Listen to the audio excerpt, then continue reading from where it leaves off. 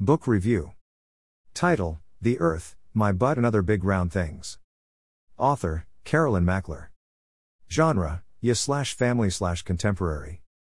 Rating. Review. The opening to The Earth, My Butt and Other Big Round Things was, we are introduced to Virginia Shreves as she explores her sexuality with Froggy Welsh IV. The layout and style of this novel immediately reminded me of the Confessions of Georgia Nicholson series, which I loved, and since I got an e-arc of the long-awaited sequel, I decided it was time to read this book. From the offset, we can see that Virginia is self-conscious about her weight, and when she and Froggy are making out, she is constantly thinking about how she looks. I can't tell yet whether she actually likes Froggy or whether he is just an easy option for Virginia. Despite her poor self-esteem and very absent family, Virginia does follow the fat girl's code of conduct religiously, which states: 1. Any sexual activity is a secret. No public displays of affection. No air kisses blown across the cafeteria. No carefully folded notes passed in the hall. No riding the moped in public. 2. Don't discuss your weight with him. Let's face it. You both know it's there, so don't start bemoaning your body and pressure him into lying, i.e., what are you talking about? You don't look fat at all. 3. Go further than skinny girls. Find ways to alert him to this, such as slutty comments peppered into the conversation. If you can't sell him on your body, you'd better overcompensate with sexual perks. 4. Never, ever, ever, ever, ever push the relationship thing. Everybody knows that guys hate discussing relationships, so make it easy on him. Same goes for dates to movies and school dances. Bottom line, let him get the milk without having to buy the cow. While I agree with the pressuring of relationship point, I really believe that Virginia is really selling herself short, and she could find someone to be happy with if she just gave herself the chance, but she can't because she is anxious about the way she looks. As we approach the 1/4 mark in the novel, this book is actually reminding me more of Mean Girls, especially when we meet Bree Newhart, Brenna Livingston, and Briar Schwartz, who take pride in picking on Virginia, although not to her face. Virginia doesn't even get any support at home. Her sister is in the Peace Corps, her brother constantly comments on her weight, her dad's idea of the perfect woman is a size 2 swimwear model, and her mother used to be fat, so she should be supportive, but she is constantly taking Virginia to different doctors about her nutrition. While she is trying to classify her relationship with Froggy, especially since they are becoming more intimate, Virginia sees Dr. Benjamin Love with her mother and she decides she wants to be slimmer. But I think she isn't doing it for herself but for those around her to make herself fit in with everyone else.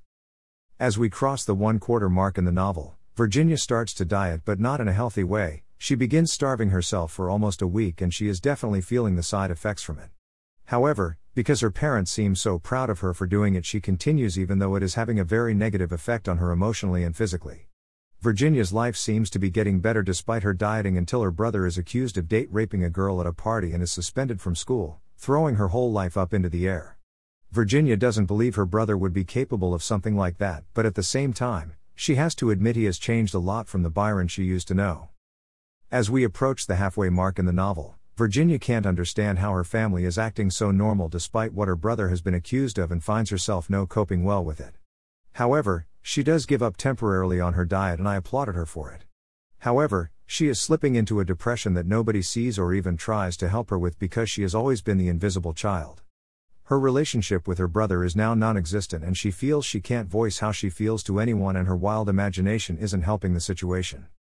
As we cross into the second half of the novel, Virginia gets the chance to visit her best friend in Seattle, but her parents won't let her go. Her situation is made worse when Byron is allowed to go to the baseball game her dad was supposed to be taking her to, and allowed to go to Paris on top of that.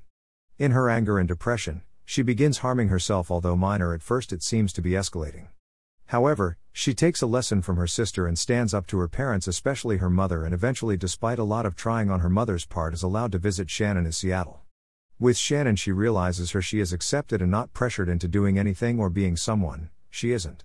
This makes the reality of returning home even more bleak for Virginia, especially since she broke it off with Froggy. She doesn't have another person she can talk to. As we approach the 3/4 mark in the novel, Virginia is struggling with everything, but with the help of people outside of her family, she is truly coming into her own. However, the most beautiful scene is when she visits Annie Mills, the girl her brother date raped, and this girl helps Virginia in a way no one else has throughout the entire novel, and she even finds the true meaning of empowerment. All these steps, the new attitude, clothes, piercings and hair dye, finally make her parents realize that Virginia is her own person, not a clone of her mother, But she hasn't been able to make things up with her brother, who is now making mean comments about her weight. As we cross into the final section of the novel, there was so much love for Virginia. She finally figures out what she wants and who she is, and while her life isn't perfect, it is her life and she is content with that. My favorite scene by far was how she made up with Froggy, and I can't wait to jump into the sequel. The universe is expanding, and so am I, because I am so in love with Mackler's writing. Highly recommended. Buy it here. Paperback/hardcover, amazon.co.uk, amazon.com. Kindle edition, amazon.co.uk, amazon.com.